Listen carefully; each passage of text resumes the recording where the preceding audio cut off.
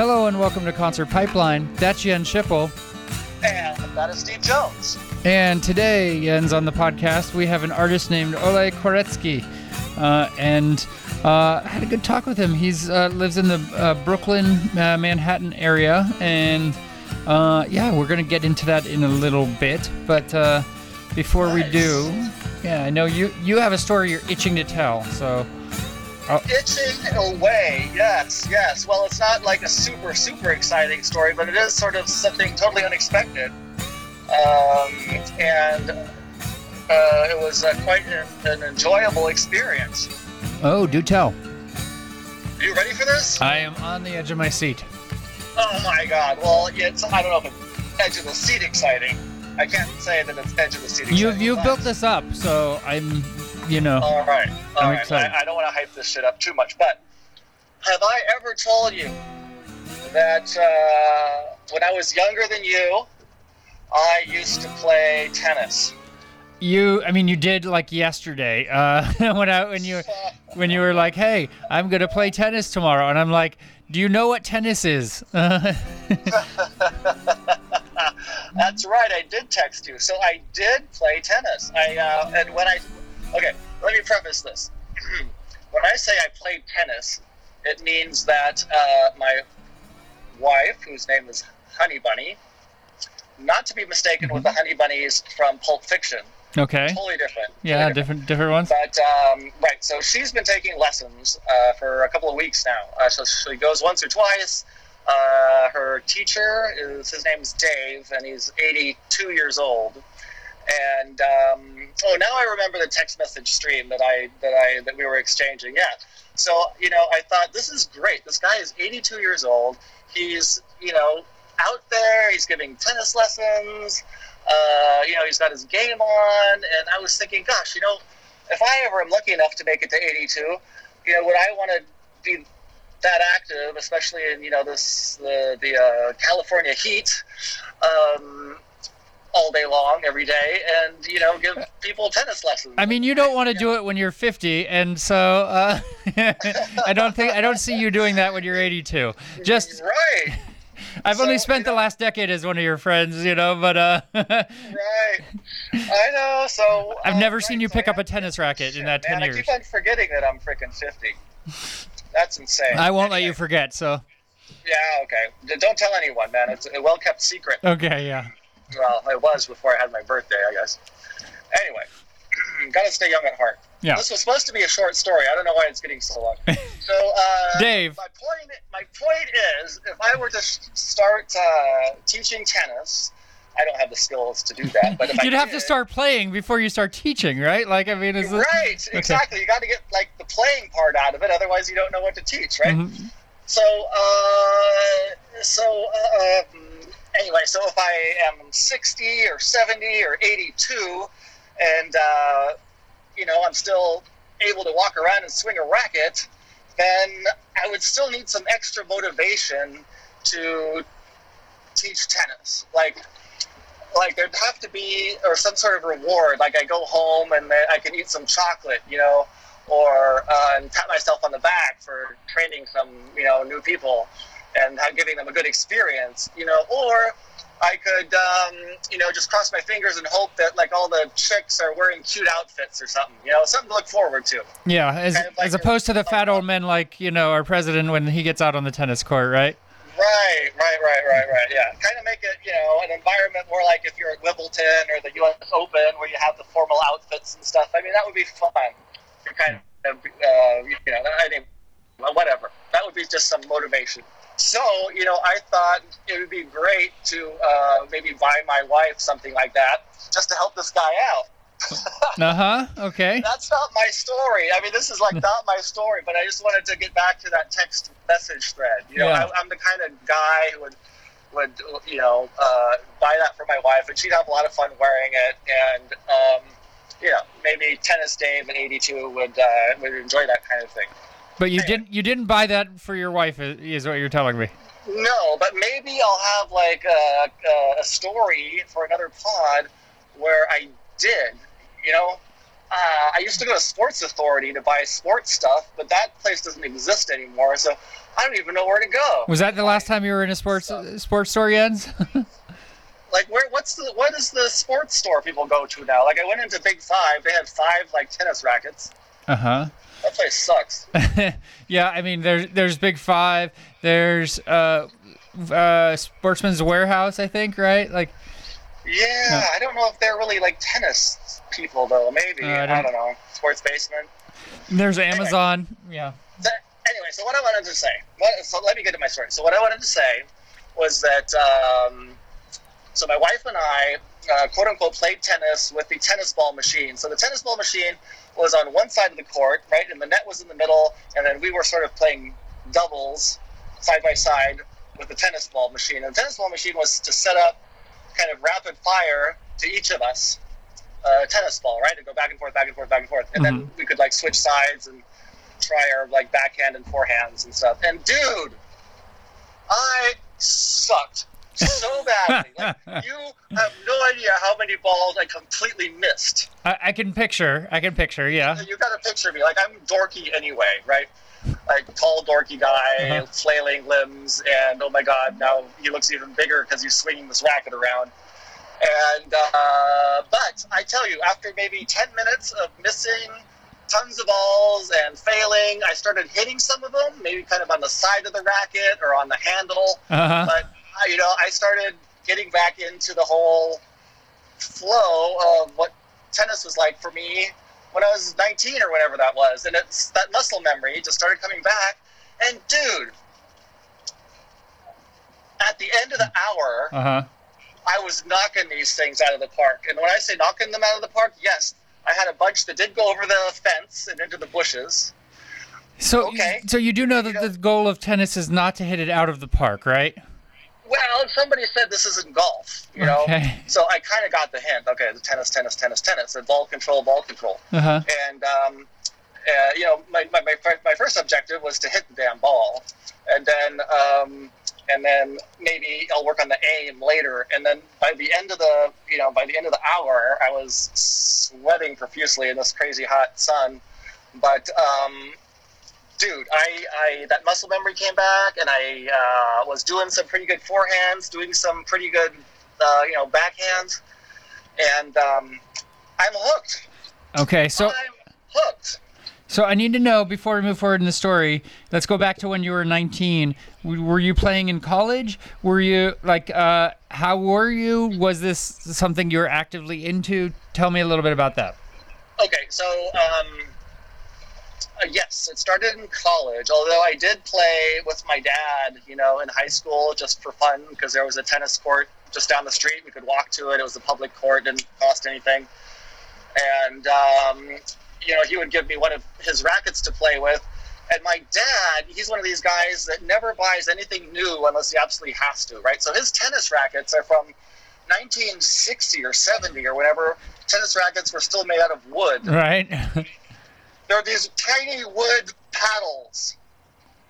You're right, the tennis rackets today are twice as large. It's so much easier to hit a tennis ball with these larger rackets. Sure. But so that's kind of how I learned. He sort of just taught me this and that, and whatever. I had a terrible attention span, and I wasn't very good, but it was fun. It was, hey, I got to do this with my dad, and that's cool. But then when I started college, I started. It wasn't a class. It was just sort of like an activities thing that you were able to sign up for, and a bunch of students signed up for it and could play tennis. It wasn't a professional, tennis team for the college or anything like that. It was just hitting balls back and forth sort of thing. Like that's all it was, just hitting balls back and forth. No one kept score. There was no. Yeah, you could get that. You could get to that point, but that I never really liked that part of tennis. Like, it's fun to be competitive, but I never felt comfortable with the serve or that kind of speed. For me, it was just volleying back and forth. That was the part that I really loved about it. So yeah, I mean, probably my biggest weakness is my serve. I never got a good handle on that. But there's always hope for the future. Yes. And so did at any point today, did you hit the ball with your wife, or was it just you guys against the machine? It was us against the machine. Yeah, we did not play each other in terms of one of us being on the other side of the net from the other. It was us pretty much against the machine, just working on our swings and our aims, and trying to hit the ball into the squares that they were supposed to go into. Okay. At any point in the future, is your plan to hit the ball with your wife on a tennis court, or are you just like gearing up to really master this machine? Right now, I'm just trying not to accidentally hit my wife with a tennis racket. I'm starting small. Okay. Baby steps. So far, yeah, we didn't hit balls at each other or anything like that. But this is the first time I've ever played with a tennis machine. I've always, played back and forth with the tennis coach. And these tennis machines are fun. They are tons of fun. So you see yourself doing this again. Is this something you want to get into? Do you want to play with Dave, who's manning the balls? Yeah. I would love to play with 82-year-old tennis Dave. And, maybe if he has a partner, we could do doubles or whatnot. But I've got to tell you, I think I might have committed to too much. I'm not exactly sure. But so Maria takes lessons twice a week after work, so that's usually around 5. So the idea is for me to join her after her lesson at 6, and then I can play for an hour, and then we'll do either mornings or evenings on both weekend days. That's 4 days of tennis. Wow. Okay. So I don't know if I don't know. You know me. I mean, I don't even hardly exercise, right? I do know that about you, yes. Fun for me because it's so much of it. Sorry to interrupt, but so much of it has to do with concentration. And Maria and I both have concentration issues, and it's really, really hard to always pay attention. It's freaking exhausting. So we both need this kind of focus, and it's an activity, maybe even the first activity that we've ever done together, physical activity that we really love. Well, I'm excited for you. That's a good thing, right? You're getting out there and finding something that you enjoy, and it doesn't involve running and and heavy activity. It doesn't involve something really painful like running. You love to run. You get that runner's high, and I don't get that. For me, it's just pain. I don't have any endorphins, I guess. I don't know. It didn't start, on day one, I'll tell you, it took some gearing up to it and needing life changes, right, to get to that point. So yeah. And you know what? I learned a few things from your daughter Fern's birthday party, and we talked about that before on the pod and how much fun that birthday party was. But for me, it only lasted 10 minutes because I fell on my face like a dumbass, and my knee is still healing, and that was a month ago, right? Geez, dude. And I'm just reminding myself, you know what? Don't try to be Jimmy Connors or John McEnroe or these stars that were a big deal, back when my dad was young learning tennis. Take it really slow, safety first, and don't fall down. You're 50.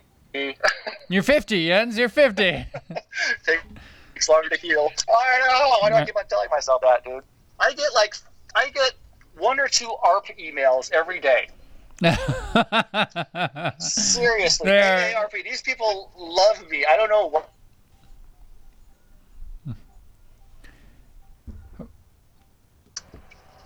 And these people love me, and I have no idea why I said that. AARP, fool. Oh, yes. See, I'm already forgetting what I'm talking about. they got you pegged. Yeah. I don't think that's because of old age. I just, I always forget what I'm talking about. But nothing new. But anyway, these people love me. There are all these, things I can do now. I can go to these Zoom meetings, and we can talk about COVID, and lots of questions can be answered. Can you get COVID if you see somebody that has COVID on television? Or, can you get COVID if you go to the grocery store and you move the cart around? Can you get it from the grocery cart, or other totally different topics, like how to talk to your children about dying, Oh, good. It's Yes. like, fucking hell, dude, I'm 50. Could we not have that now? Yeah, and they don't know you, right? So Right. No kids. No kid. Yeah. Anyway. Oh, Dude, man. I'm just telling you, stay young. Stay young. When you turn 40, we're going to have a killer party. I can't wait. It might be distanced at this point, right? Like It it's might be distance, but if it's not, we're going to go to Vegas and do strippers and stuff. Ooh, don't tell Tracy. Oh, okay. So there's one more thing I wanted to touch on, and I'm not sure if you heard it, but I just can't stop laughing about it, and that is the Redskins. Did you hear about this? I heard that you're talking about football, or Yes. you're talking about baseball? Or Football. both? All I know is that the Redskins, the Washington Redskins, right? So I think they're finally have agreed to change their name, but I don't know exactly what name they've chosen. They've chosen for this year, Jens. They're becoming Washington Football Team. What? This is for real, dude. This is for real. The NFL team formerly known as the Redskins will go by the Washington Football Team for at least the 2020 season, giving the organization time to choose a new full-time name. Gone is the Indian head logo, and the name Native American advocates have called a dictionary-defined racial slur. So they're calling it Washington Football Team, is what they're calling it, Jens. My God. That is stupid. This is end times. This is end time shit here. What the hell? Like, they couldn't come up with anything else? Nothing. Like, even Washington grass would be better than Washington Football Team. Like, this is ridiculous. Like, what is happening? Oh my God. Yeah. I'm speechless. I'm totally speechless. It makes no sense. Like, wait a minute. So Washington W, F football, TT. That's WT. WTF. Oh wait, WFT. Never mind. WFT. That's almost what the fuck. I know. Oh my God. Jesus, that's insane. Yeah. This is kind of similar news. I guess Seattle has a new hockey team, and they've just decided that team is going to be called the Seattle Krakens. Like, release the Kraken! Oh my gosh. Okay. How bad can these names get? I mean, that one's at least a name, Jens. Like. Yeah, at least that's something. Yeah. Really put some effort into it. Like, this is a professional NFL team that's just phoning it in. And then just like, we're a team. Yeah, really. I guess. Washington Football Team. I mean, I can't really think. There's got to be some sports history in Washington that they can draw on, oh, Jesus. Yeah, that's where they landed. I can envision them in a boardroom. Okay, guys, we have 4 hours to get to a name. What do we got? And at the end, sorry, we're out of time. Okay, Washington Football Team it is for the year. Like, what? Jesus Christ. Hopefully that's a joke. Is that 4th of July, is it? April 1st? No. Sorry, April 1st. 4th of July? Oh my God, I think I'm still delirious. I need to drink more water, man. Yeah, you were hitting some tennis balls today. I was hitting some tennis balls, yeah, and that was quite a workout. See, I probably should have taken a nap. Should have. Talking to you. Okay. Anyway, that's fucked up. Well, let's bring in our guest on that note. Again, this is Ole Koretsky. So he's a musician. He was in a band called DARK. Dark, right? He also had a band called Jet Lag with Andy Rourke from the Smiths, Nice. So we get into some kind of heavy stuff in this interview. I don't want to give too much away, but we talk about his relationship with Dolores O'Riordan, who was the lead singer of the Cranberries, and she passed away. In the past year, and so he's I think it's been just a couple years, but he's taken some time to kind of reflect on that, and now he's coming back, and he has a new EP called MMXX or 2020, depending upon how you look at it. Okay. And so we're gonna bring him in and have a chat with him.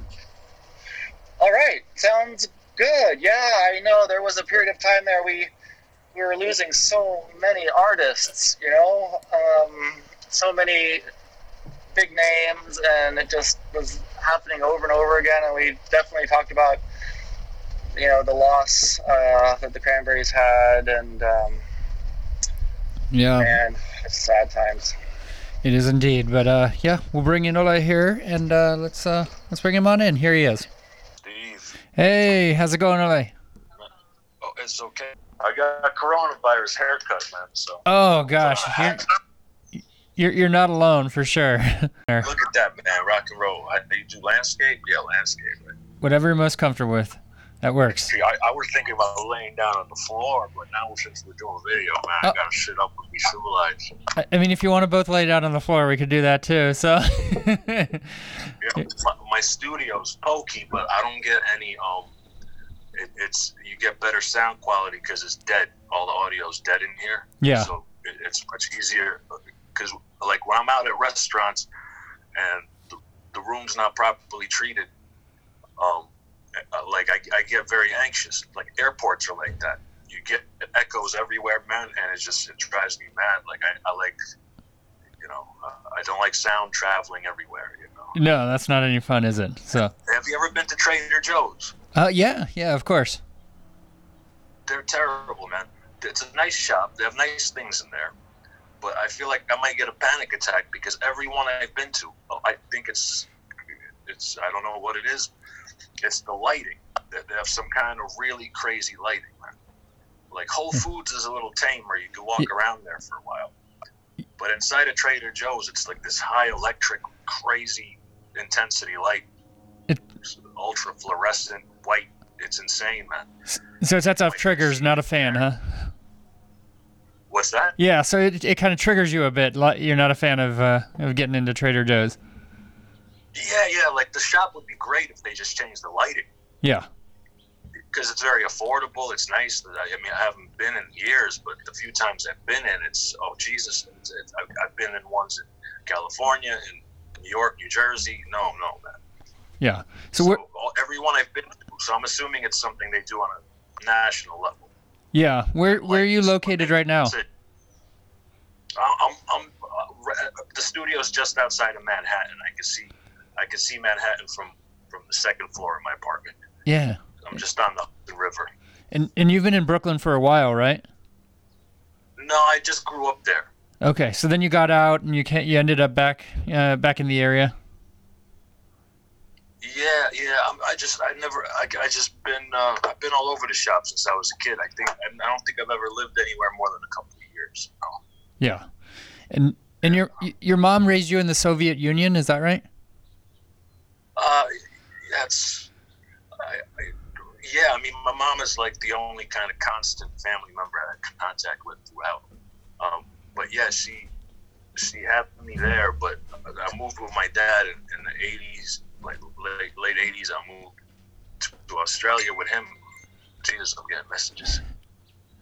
I moved to Australia for a minute till my mom remarried, and then she's like, "Well, we're gonna move to the States." She married a Jewish fella, right? So at the time, in the 80s, they were letting Jews out as political refugees. So she saw that as an out, She's like, because the only thing she worried about is me serving in the army. Because I guess like the Soviet army would be a little, might be more dangerous than like a prison here, Yeah. So she didn't want it for me. So she was like, yeah, Australia, anywhere but here. And was that something you were interested in? Yeah. Because the political refugee process, man, it takes a minute. So you have to go to all these points, to all these safe haven countries. So the first stop was Austria. And I remember the Israelis were right there. They're like, shalom. And you don't have to wait through anything. Because they were just absorbing everyone that was escaping at the time. My mom said, no, we're not going to Israel because mandatory army, She's like, no, not happening. So that was her thing. Like, just she didn't want me wind up in the army fighting people. Did you have any interest in ending up in the army, or I mean, you weren't? Nah, I mean, when I was very little, I was into submarines and stuff, and I had military relatives, officers and stuff in my family. So I thought it was a noble cause, but when you're little, you don't realize the bureaucracy and the disregard for life. You see the pretty uniforms, man. I still wear a lot of army fatigues and stuff. I'm drawn to that stuff on an aesthetic level, but I couldn't shoot a fella in the head. I wouldn't be in. No. And then the abuse too. Because I suppose the Army's nice in the States. You get all these perks. You get USAA insurance for life for all your family. You get crazy benefits. People look after your health. When people complain here that the veterans aren't looked after, but they're looked after a lot better than most other places here. Yeah, it's a lot worse elsewhere. But I don't know. I'm not much of a fighter, man. I'm not into that. No, I'm there with you, so I couldn't do it either. I guess I'm a mama's boy. She didn't want me fighting, so I'm not fighting, Yeah. But yes, I wound up in Brooklyn, I guess, 89. And, but yeah, we just kept moving every couple of years, just wherever her work was and stuff. Yeah. I went to 3 different high schools, I know the feeling. I grew up, I went to a lot of different schools. I mean, until high school, I didn't go to one school for more than 2 years, so I was always the new kid. And you were always getting your ass beat. Me too, man. I never got in any fights or anything, but, I was definitely a loner and, a bookworm, and I wasn't good at making friends back then, and so... Yes. Yeah, so now for my kids, it's like that's important for me. I'm divorced, but keeping a constant, for them and keeping them in one location is super important. Yes. To have that level of consistency. That was a big deal for me too, man. I was trying to start a family, and I was thinking like, well, a house is important. This is important. I was thinking Ireland would be a great place, have the kids be a little less materialistic, but still be in a Western kind of European environment. Without the second and third world kind of problems. I just thought it would be a much better alternative. And, and just the way the healthcare is set up, I just thought this was lovely. It'd be lovely to have kids in Ireland, But now that, I'm just back to being a gypsy, I'm thinking, I live in this place, and I just don't think I need to own a place. I think it's just, if you don't have kids, man, it's just as cheap to live in a hotel, the way property taxes are in this country and all that, Yeah. I could just get back to that.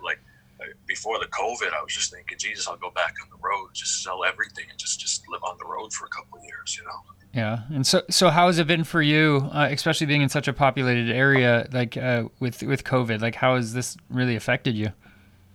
I don't know if it has, man. I get lonely, but I get lonely anyway. Just me and the cat, man. Like our menstrual cycles have synced up. That's bad times. Yeah, man. Well, we got he's a Sphinx, right? Mm-hmm. So we got very similar hair distribution.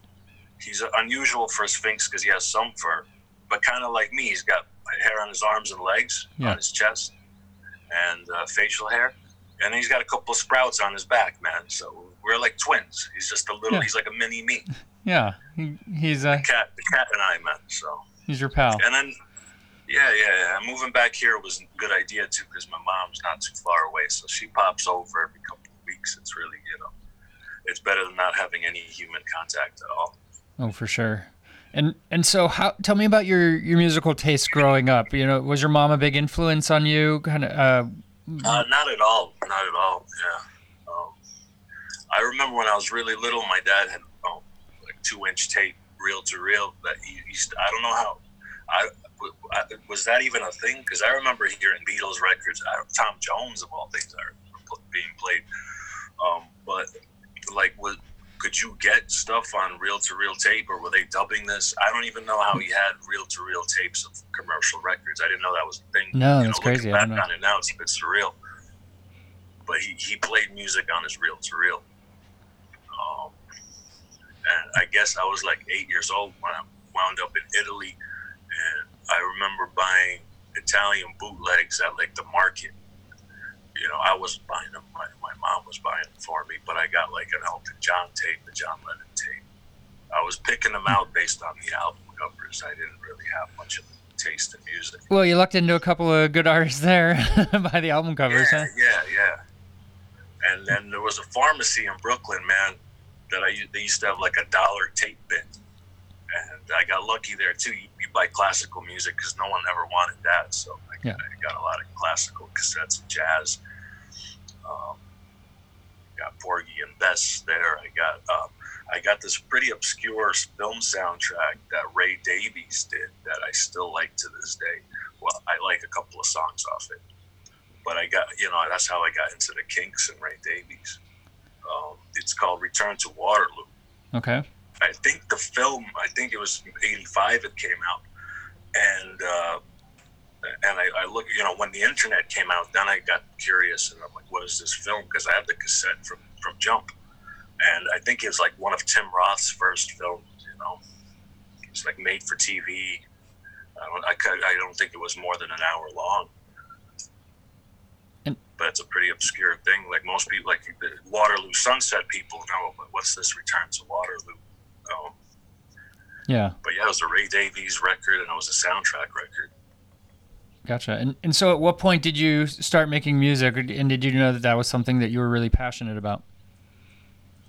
Yeah, I get, I always wanted to do music, man. Probably people told me like, well, you because I could draw, I got a mean freehand, so people told me I should focus on more visual things when I was a little kid. But I was also told I was tone deaf to avoid music at all costs, but I didn't listen. So what pushed you back against that? Like, when you get that feedback and you're like, you can't even hear tone. Like, okay, so what made you want to drive forward amidst that feedback? I don't know. I have no idea what possessed me to. I'm still not sure this is the right choice, but it is what it is at this point. I can't, in my 40s now, I can't go back to school and learn accounting or I don't know what job I would be able to do, Yeah. And so it is what it is at this point, but I don't know what if there was a pushback or what. I just wanted to do it and I just did it, You're pretty hyper when you're a kid. You just do things. I mean, I got a 4-track in like 94. My mom bought it for me. And I just locked myself away for weeks at a time, just playing with that. I borrow instruments from people. And I have boxes of cassette tapes from those days, man. Well, I'd be curious to go through some of them now, but I don't know. I doubt there's anything worth releasing, but it could be something worth sampling. Yeah. It could be just fun textures, man. It's tape is interesting. Tape has an interesting quality to it. CDs were just so expensive in the 90s.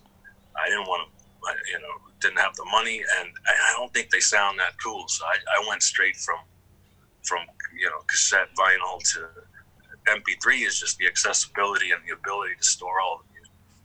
When the whole Napster thing happened and all the music, you could download music, kind of blew my mind. But to this day, I don't really like CDs very much, Yeah.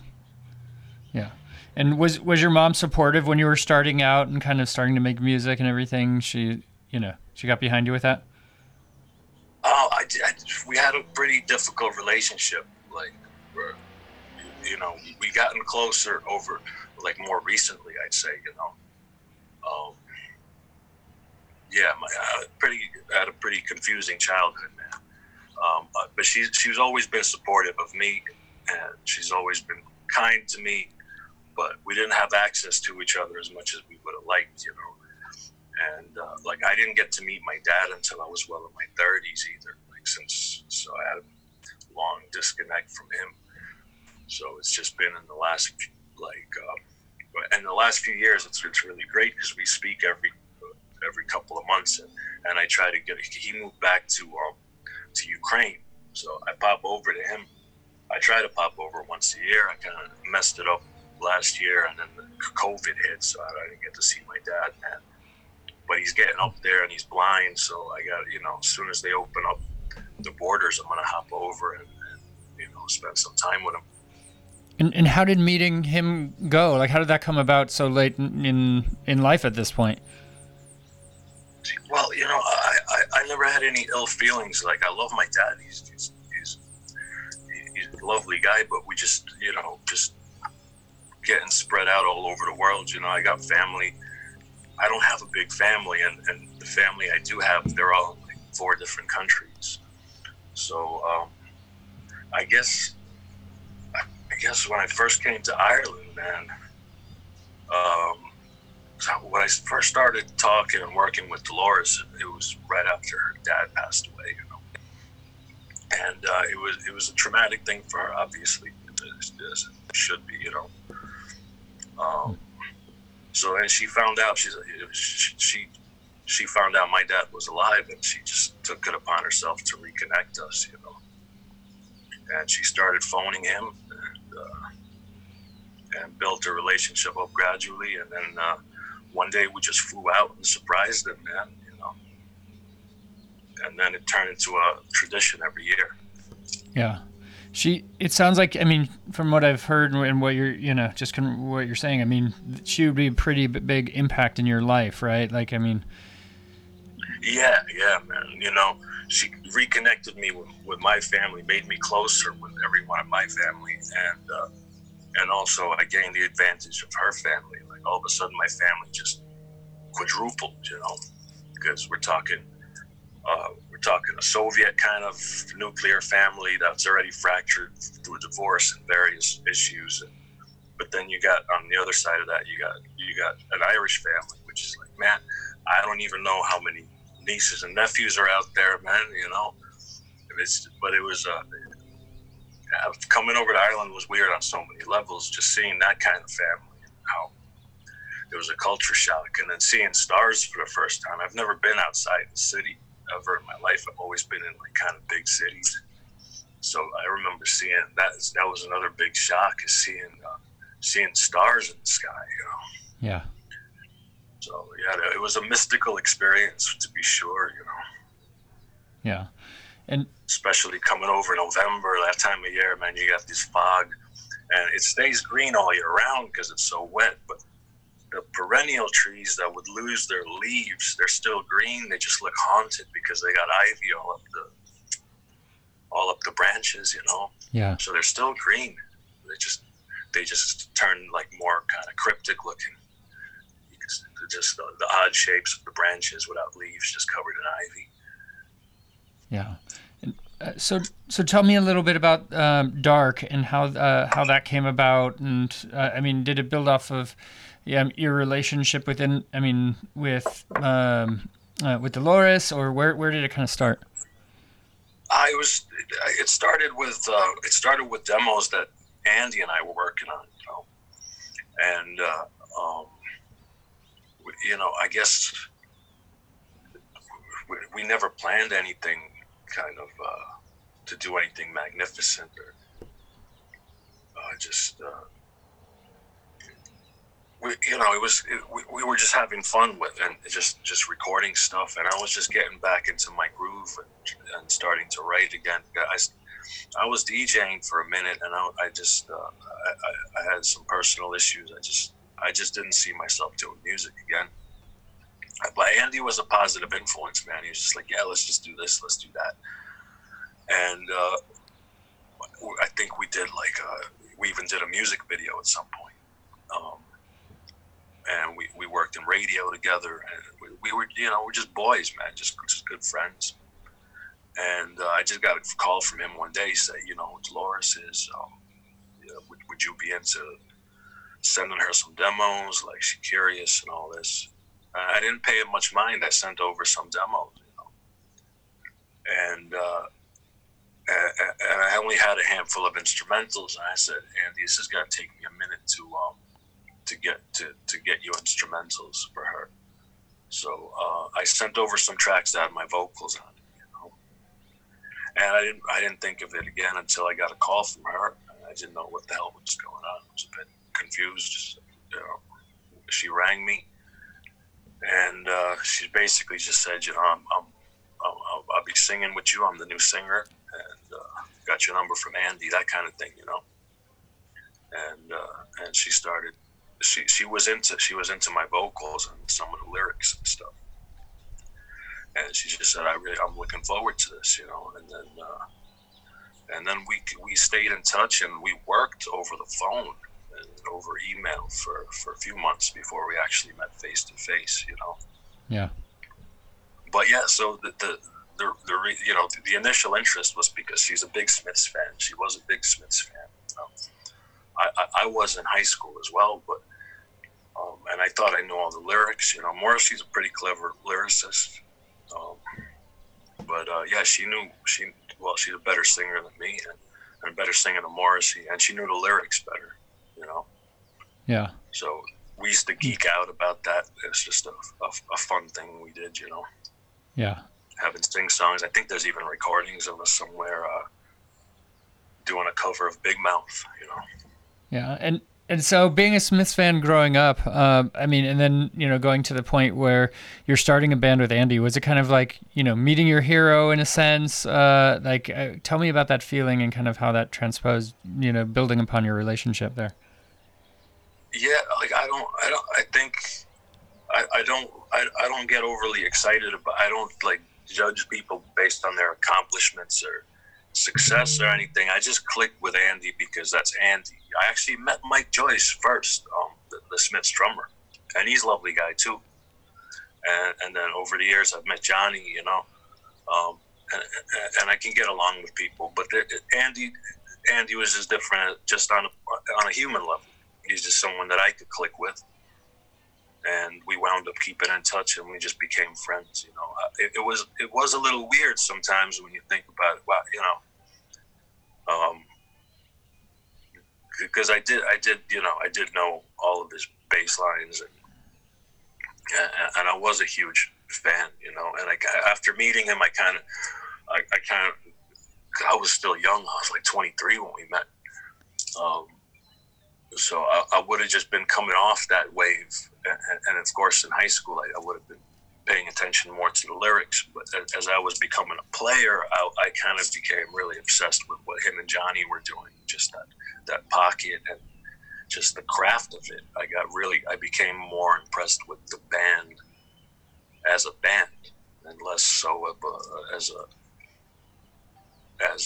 a phenomenon, but just strictly and technically as a band. I thought I've rediscovered that side of it, and just thought, wow, this is brilliant. Musically speaking, just technically speaking, this is, growing up, I'd learned to play Beatles songs, man. I can't play too many Smith songs. Stuff will break your fingers, Yeah.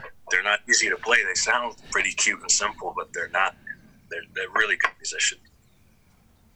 Yeah, and you bonded with Andy over Bowie, right? You had a mutual love for Bowie. Oh yeah, we liked a lot of the same stuff. That was a cool thing, discovering that someone who's a few years older than you and has done something interesting with their life and their career, and then you realize, he's just a dude listening to the radio just like I am, and then we have a lot of things we like in common. But I remember when I first met him, I gave him a CD. I was working on actually a hip hop record, and we were just geeking out in the hotel room, listening to just playing each other music. I said, man, I'm getting this track mixed right now, and it's got a sample of Sinead O'Connor, and it's got a sample of Ella Fitzgerald. And it's kind of a boom bap kind of hip hop track, but it was a clever use of sampling, and he liked it, man. He asked for the CD, and I said, all right, well, I can make myself, this is back in the CD days. I said, I'll make myself another copy, and I wrote my number on that CD, and we just kept in touch after that, Yeah. Yeah. So let's talk about MMXX, or do you call it 2020? How do you refer to it? Yeah. It's just, I guess, Koretsky 2020, man. I just didn't know what to name it, so I thought that was the simplest thing. It seems to fit. MMXX is a stylistic thing, I guess, Yeah. Yeah, makes me think of Mickey Mouse, makes me think of Mexico. Who knows? yeah, little bit of it all, right? And you recorded one of the videos. Actually, you recorded the video for Signs of Life in Mexico, right?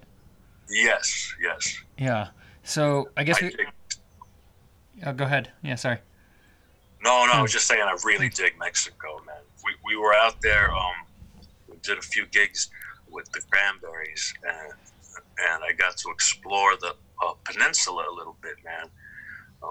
Got to drive around, Cancun in itself. I don't know if it's very exciting. It's more of a tourist spot, but just getting out there and seeing the local cities on that side, and I'm like, well, I have to come back. And I met people there that are from Mexico City and various parts of Mexico, and I got really excited about coming back there. So when I got a hold of a director that was based out there, it was accidental. It wasn't planned, but when he told me he's based in Cuernavaca, I said, "That's brilliant, man. I'll be in Mexico City in a few days, man. I'll meet you out there," because I just kind of had that seed planted that I needed to go back because I really fell in love with it, Yeah.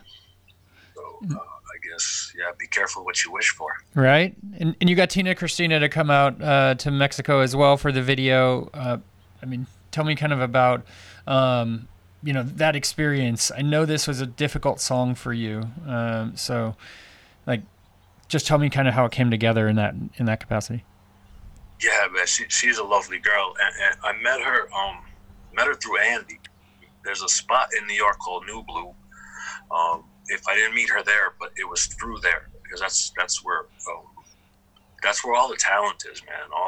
If you run into musicians that are well known and or at least well respected by other musicians, it's just it's a great resource, man. Just there's talent there. There's always talent there. There's always people jamming. I'm not one of these. I can't hang with these guys. I'm like a fake musician, You get some serious talent out there, people that could roll in hard. And I knew her as a bass player, but I wasn't too familiar with her work. But I knew she played with some really cool people, and she had a lovely energy about her. And I found out she could sing, and that was an eye opener. And so I started writing Signs of Life, man. I guess it was during the Cranberries tour, 2017, and I had the vocal melody and I had the progression. It's you could recycle progressions left and right. It's all about hitting the vocal melody, which I kind of did, and I had a different harmony for the chorus. And Tina kind of changed it a bit, and I'm not sure how I feel about it to this day, but she did a wonderful job otherwise, man. I might re-record it with the original harmony that I wrote, but she blew it out the park, man. She killed it. Yeah. Regardless, I think it sounds nice regardless. And I was kind of sitting on the song. I didn't want to show it to anybody, because I was planning for that to be a dark song, and Dolores was well aware of it. And she was waiting for me to finish the lyrics, because she basically said, either I come up with my own lyrics, but I like where your melody's going. But if you're going to stick to your melody, you need to really map this out properly, and I could tweak it here and there, but I need a finished song to start wrapping my head around. So, but I never finished the lyrics, while she was alive. And I kind of did right at around the time that Tina's brother passed away, which was, less than a year after. And so it was just, it was a very sad story, but that's kind of when I sent her the demo, Yeah. And the lyrics clicked with her. She got back to me and she said, I'm kind of moved by this. And I just said, okay, you know what? The next step is let's just record it and let's put it out. And that was that. Yeah. And so for you, how does it feel to have that out in the world now? Because it is such a personal song for you, and there's a lot of attachment on multiple levels there. So, does it feel like a release, or, tell me a little bit about, what you're experiencing. I was worried about putting these songs out because it's hard to gauge what the reality is of what someone else's perception might be. So it felt really personal and raw, all these songs. And I was kind of sweating about, what will someone think, or what will someone read into this? And but then you realize, man, people aren't thinking about you that much. It's just not a big deal. Just let it go. The whole idea behind putting any of this out was I just felt kind of out of touch and stifled and sad, and I just wanted to do something, just for the sake of doing something. I wasn't trying to fulfill anything. It wasn't a great artistic vision. I just literally needed to pick myself up out the gutter, and just to do something. Yeah. Do you try to always write from like a personal place like that? Or is it like therapeutic, or do you fictionalize some of your music? I don't try anything. I don't actually make an effort. I actually try to dance around personal things. Certainly, everything's informed by some kind of experience in your life. Otherwise, it would, But I actually tend to lean towards abstractions, and I try to stay away from being too literal with anything. And Dolores and I used to talk about this a lot. Because she was very much, her heart was very much on her sleeve. Her lyrics were just so direct and so, just a reflection of, just like a mirror reflection of her life. Where I don't know, it's just whether it's a different approach or it's just I'm not as confident as she was, and I'm just not able to be that open. I don't know what it is, but I'll avoid getting too personal. Yeah. Like, I was paranoid that these songs were too personal, and they're really not. They're just songs, and I'm sure they're a little sad, but whatever, Yeah. Just songs, and no one's paying it that much mind. I'm overthinking it in my head, worried about people. What if someone hears this and thinks this? Man, you shouldn't worry about that. Yeah. But it's my own affliction, man. It's my limitation. I have to deal with it. Yeah. And so you're not concerned about when everything clears up and being able to perform, this song live, being too kind of emotional or anything like that. You're able to kind of separate that. Yeah. That's when the murderous instinct kicks in when you get on stage, man. It's just execution point. It's just execution time, man. And I've already mapped this out. I already know how everything's gonna work. I perform with live musicians and backing tracks. I've done both extremes, all live, all backing tracks. And ultimately, I prefer to have a combination of the both because I'm really into my electronic elements and influences, man. But I'm when it comes to live, man, there's no emotion. It's just straight execution. At that point, all that goes out the window. It's just, how do we deliver this? And I'm already thinking about my mix engineer on side stage for my in-ear monitors. I'm thinking about who's doing front of house. I'm thinking about the routing. I'm thinking about the stage plot and how many people on stage and how many hotel rooms to pay for, Yeah. And so have you, having toured with done a couple tours with the Cranberries, I think, right? Like, have you kept up with the other members of the band after everything transpired? Not really. A little bit on social media and stuff, enough to say hello. But it I was a little when they got the Grammy nomination for the last record we did. I was a little worried about going out to LA, but it was more about, I was worried because Dolores and I used to live there, so I was more worried about my emotional reaction. But I'm glad I went because it's kind of, you make a new memory and you attach a new memory to that, so it'll be easier going back the next time, But when I saw the lads, man, it was just it just picked up where it left off. It was just, joking, and it was just so normal and natural. There was no, it wasn't, it wasn't weird at all. We just picked it up, and it was a lovely week, yeah. And then, but yeah, we don't chat on the phone or anything. Right. We're on good terms. Oh, good. And I think I read somewhere you're planning on making meditation music. Is that right? Like, do you meditate a lot?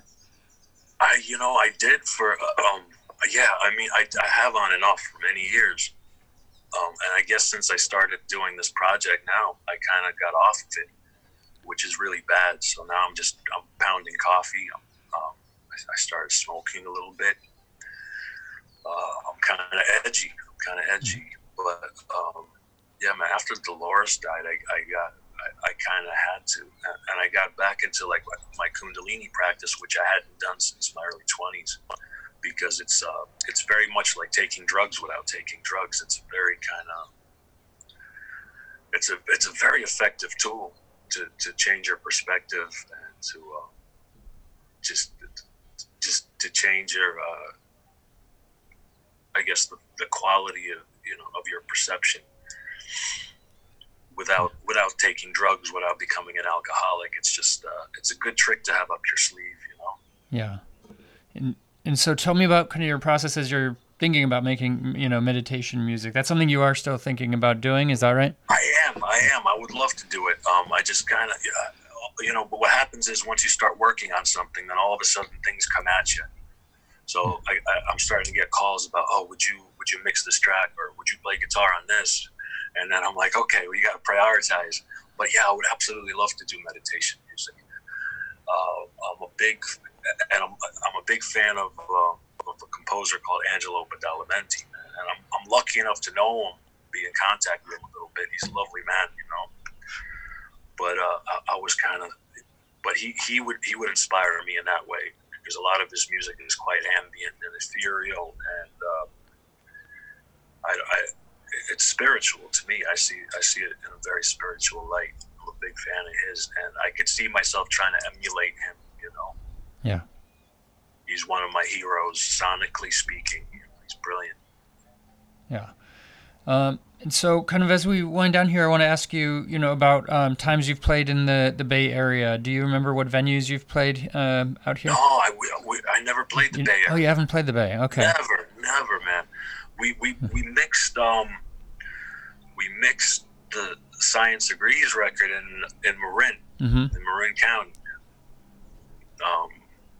So I love the Bay, and that was the first time I went up in 2015. That was the first time I went up since I was a teenager, man, and it was really cool.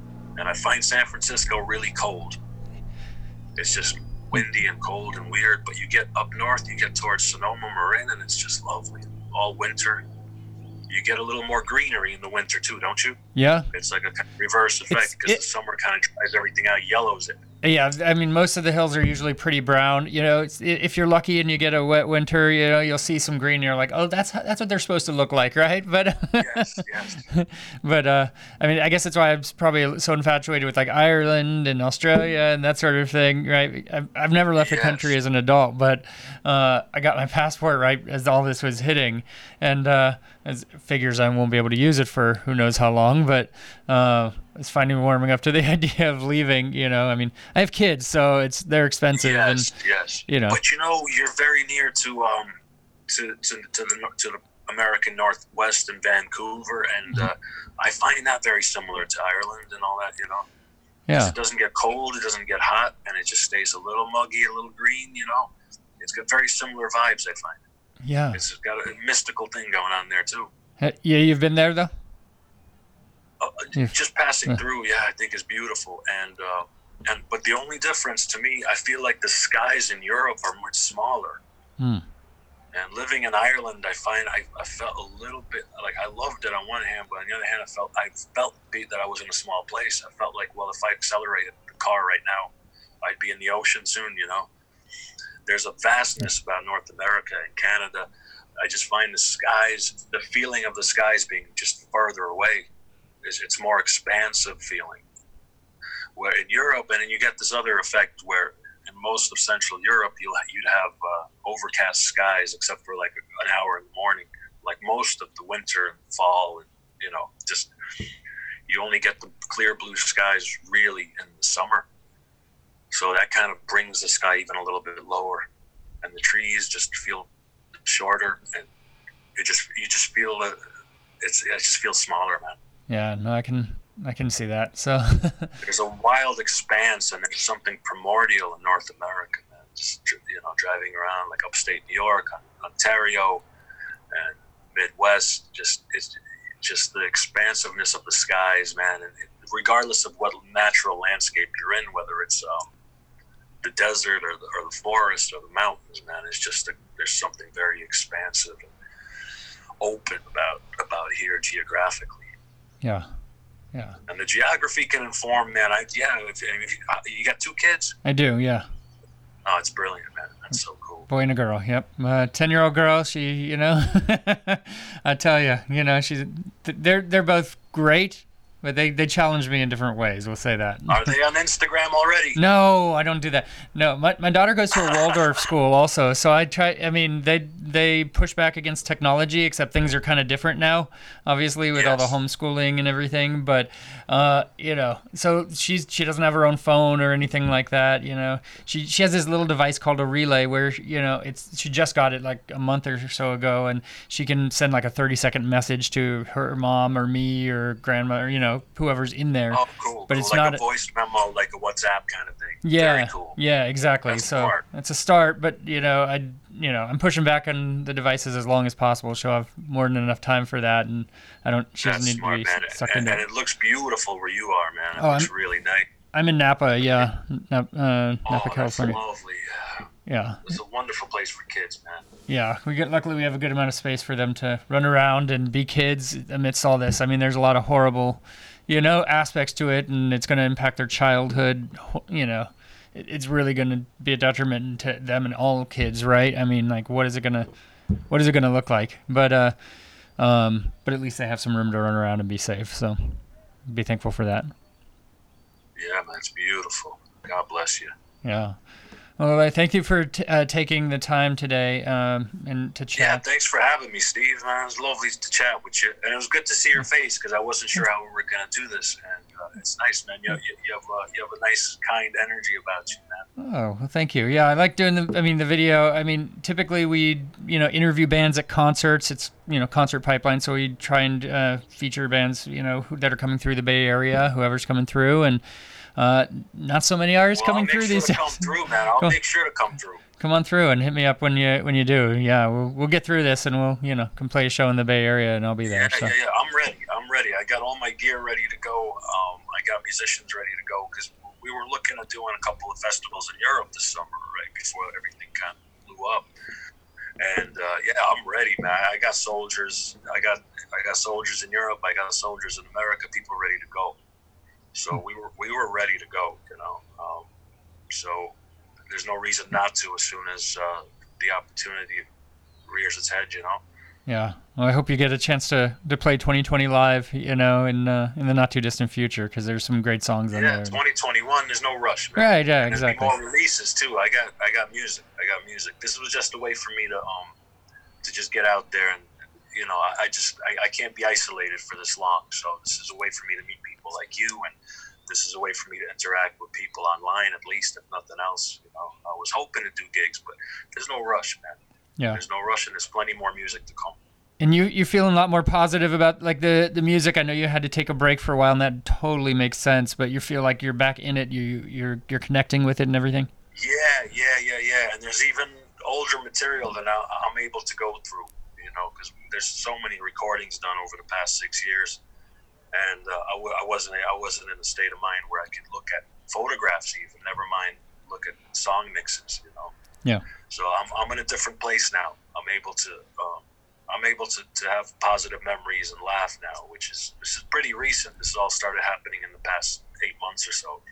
Yeah. Well, that's great. I'm really glad for that, especially amidst where we're at right now. It's important for us to be positive and see what we got in front of us, I feel like I'm going through a renaissance, man. So none of this, whatever's going out in the world, is not affecting me at all because I'm having my own internal becoming process, man. So I'm feeling pretty optimistic, man. I just spreading the love and just trying to just as long as we're kind to one another, everything's gonna pan out just fine.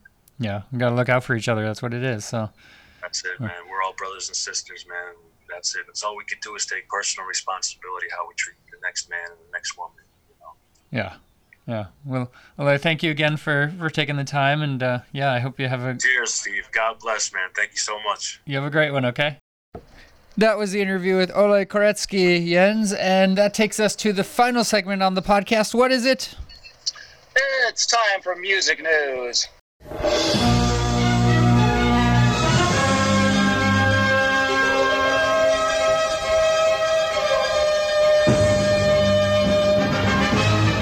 That is right. So typically we go back and forth with a couple of stories, but for those that can't tell, Jens is on the road. I'm on the road tripping. Yeah, you don't get on the road very often, so this is a unique occasion for you. Yeah, it's really weird driving. So I will go ahead and take the stories and allow you to comment on said stories and let us know what you think. Okay? All right, I'm ready for this. Okay. So my first story, Jens, is about Ziggy Marley. Yeah, all right, Ziggy, what's he up to? Yeah, who I interviewed years and years and years ago. That was a fun one. I always remember like this moment. I asked him about losing his father, and and he's like, "There's no losing my father. I can talk to him anytime I want." Oh, nice. Yeah. Yeah, that's most people I don't think really think that way. So that's fantastic. Great perspective. Yes, but he's sharing a joyous new single, and he reveals details of a collaboration-packed new album. So he's released a new single called "Play with Sky," and it features Ben Harper and includes the lyrics, "I'm going to outside. Let me start over. I'm going to outside, gonna play with the sky, running wild, play with sky." All right, Ziggy. Yes, and so his new album, More Family Time, features a lot of new collaborations with artists including Alanis Morissette, Tom Morello, Busta Rhymes, Sheryl Crow, Lisa Loeb, and more, and arrives on September 18th. And he says the album aims to capture the energy of his 4-year-old son and will include collaborations from the Marley family throughout. And then there is a CD bonus track called "Today I Feel Silly," which features actress Jamie Lee Curtis reading her children's book. No way. Right? I'm trying to figure out, how does that work? Okay, but there's music to her reading the children's book? I don't know. Maybe you just play some instrumental behind it or something.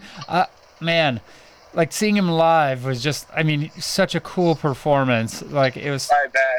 Yeah, that's one genre, I guess, that I've never heard live before. Reggae? You never seen a reggae show?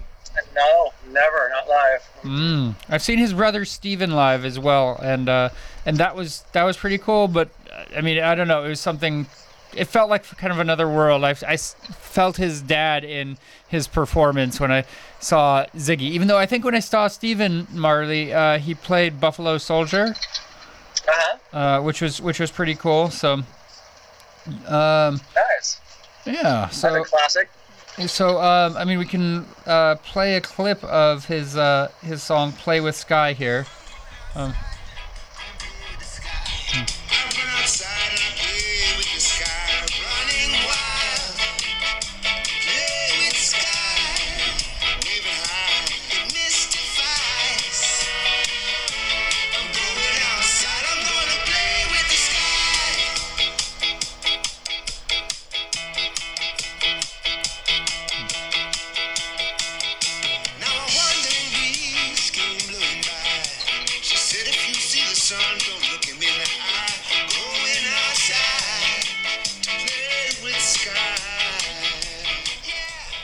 Okay, so there's a little feel of Ziggy Marley's new album there that he's got cooking. So, yeah. So, all right. Well, we're looking forward to that.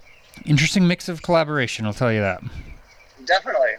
Yeah. Okay. So, here's a story that we're following, and I don't know if this is going to be like an every week sort of thing, Jens. I hope it's not, but in the moment, where I'm kind of going right now, right?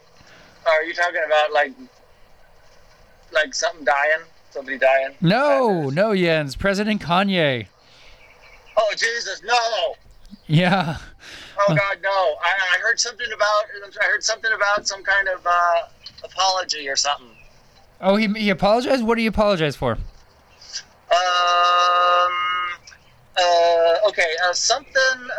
This was a tweet that I got on my phone. I think, don't quote me on this, but if I remember correctly, I think Elon Musk liked. I follow Elon and not Kanye, so sometimes this stuff pops up. So something about liking something Kanye said, which was along the lines of, I apologize to my wife Kim because I had, disclosed something in public that was very private. I mean, that you're hitting it like exactly. He tweeted. Is that what it was? This was like 2 hours ago. He said, "I would like to apologize to my wife Kim for going public with something that was a private matter. I did not." Holy shit! I know your Kim and Kanye news, Jens. Like you don't know. Oh my God! I'm becoming an expert. You don't know how to pronounce his name, but but he said, "I did not cover her like she has covered me. To Kim, I want to say I know I hurt you. Please forgive me. Thank you always for being there for me." Wow. He'd been giving her the cold shoulder as she tried to reach out to him to get the help he needed after he lapsed again into a serious bipolar episode, hurtling a barrage of disparaging tweets that took aim at her mom, Kris Jenner, and others in the family. He even said he'd been trying to divorce her for a while now. Kanye's been trying to divorce Kim? This is what he's saying. And, again... Oh, I see. Okay. I guess he's bipolar, but... Yeah, I know. That was news to me.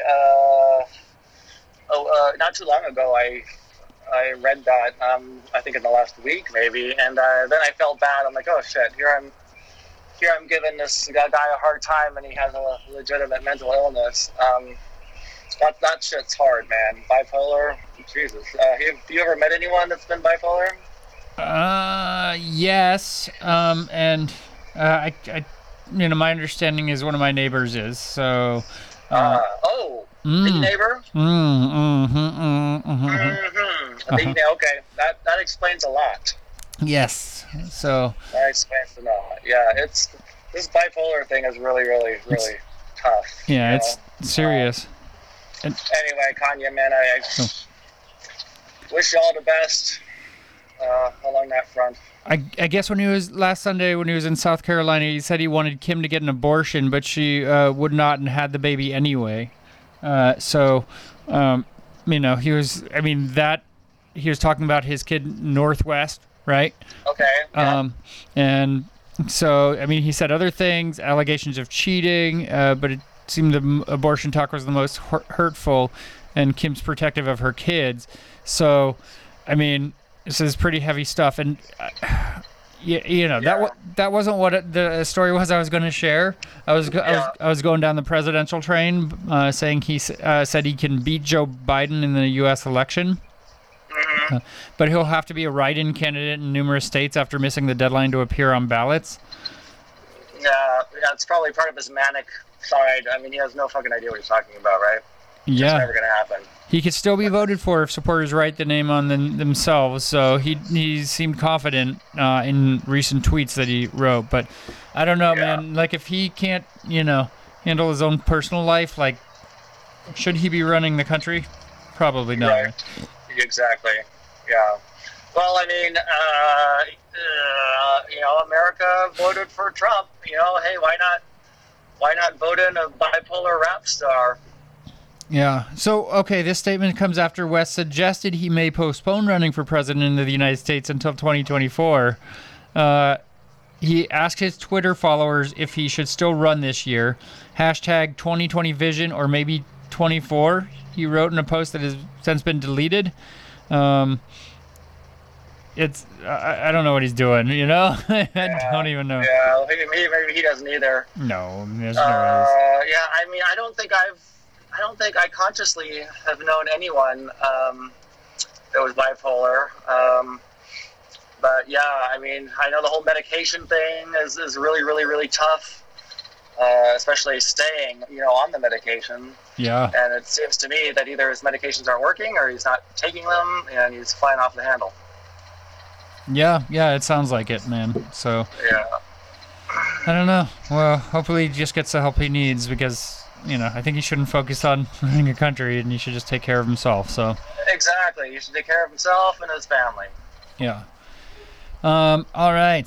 So next story, Jens, is there's a singer named Patti Smith who is the lead singer of a band named Scandal, and she shared insight as to why she turned down a 1985 offer to join Van Halen following the departure of David Lee Roth. Okay. And so after they hit their peak with the 1984 album, Eddie Van Halen was left without a frontman, and he approached his friend Smith with an offer to join the band.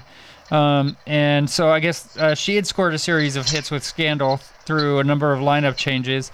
She said she had a few reasons to pass on Van Halen.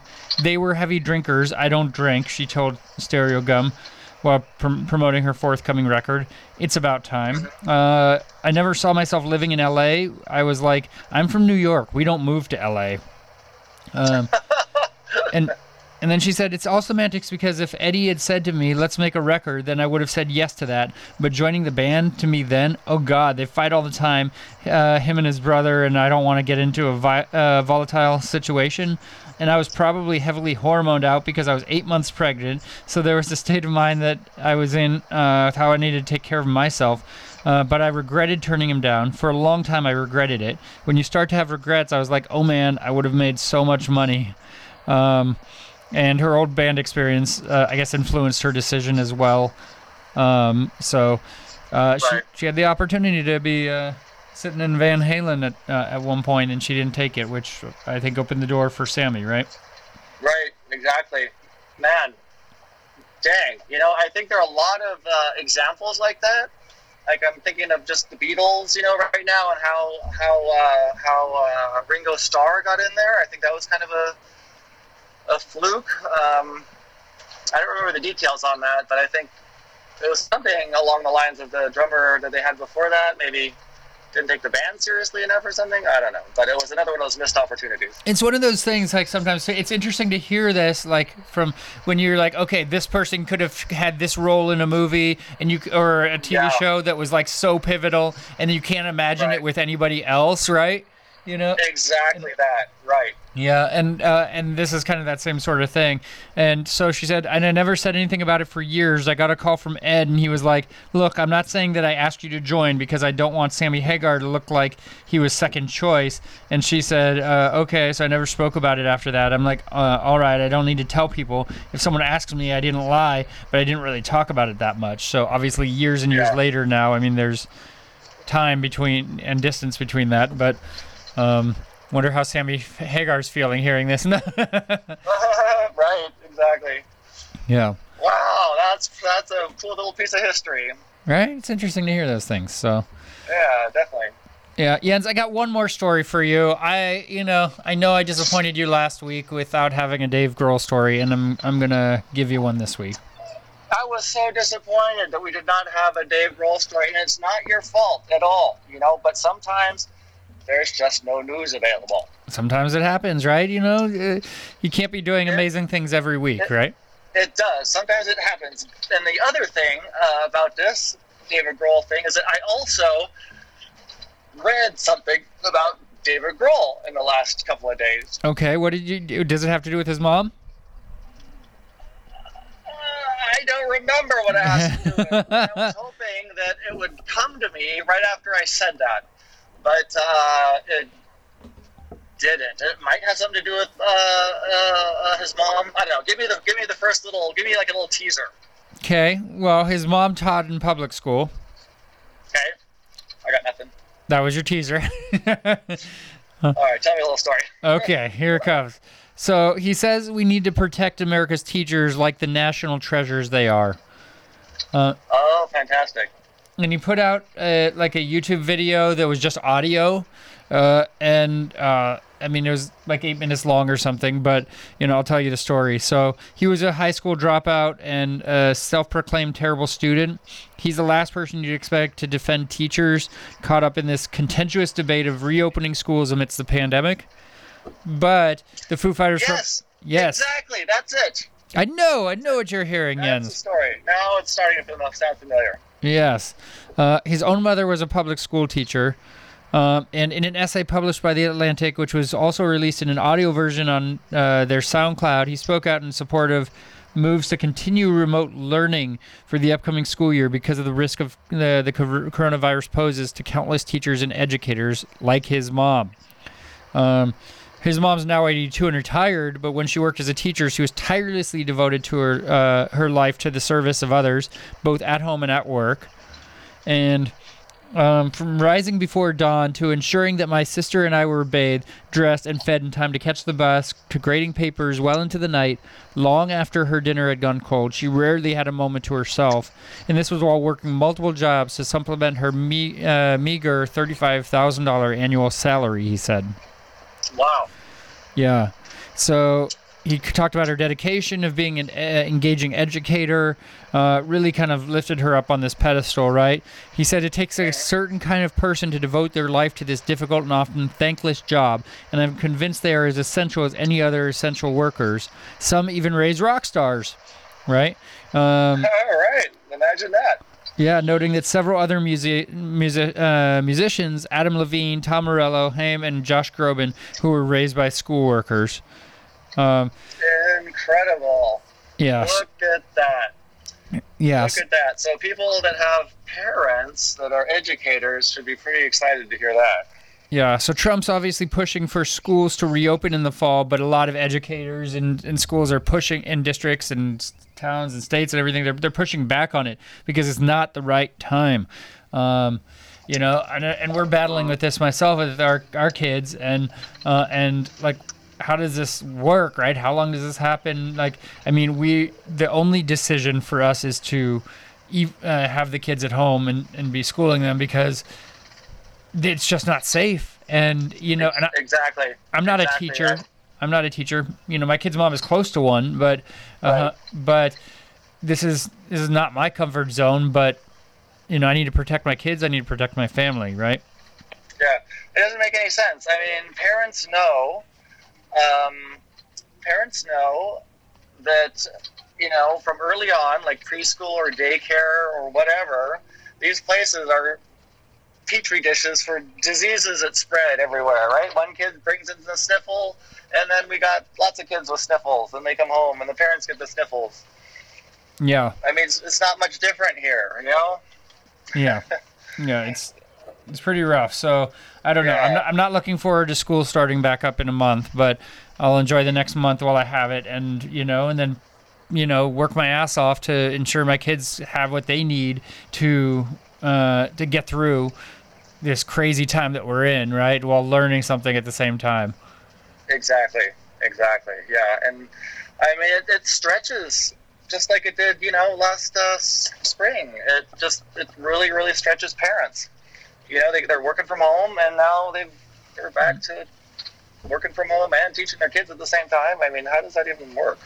Yeah, well, so at least here, my understanding is, the plan was to have teachers go into the classrooms and do the distance learning from the classroom, and then I think a lot of teachers are pushing back on that, because then they're like, okay, well, what happens to our kids then, right? Like, what do we do with our kids who need to be schooled? Because at least, like, at the end of last year, as hard as it was, they were, working from home and able to juggle schooling with, kind of teaching their own kids and getting their kids on track with stuff, right? But that's not how the plan wasn't for that to happen here. But I think they're pushing back on it, and so they might be able to, work from home at least a bit. I don't know. It's all up in the air. Yeah, man. So when does this whole thing start? When is back to school again? 1 month from now. 1 month. So Steve, what are you going to do in this next month before you yourself find yourself in a situation of possibly homeschooling your kids? I'm going to Disneyland. I'm going to Disneyland. No, not having it. No. Yeah, Disneyland. That's another petri dish for spreading diseases. I don't know.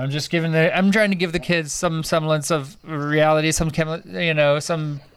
childhood, something they'll remember, right? Like, we camped on the front lawn last night and we roasted marshmallows and made s'mores, and then today, like, my son, right, he doesn't get to see his, he only really has one friend, and that's my best friend, Joe's son, right?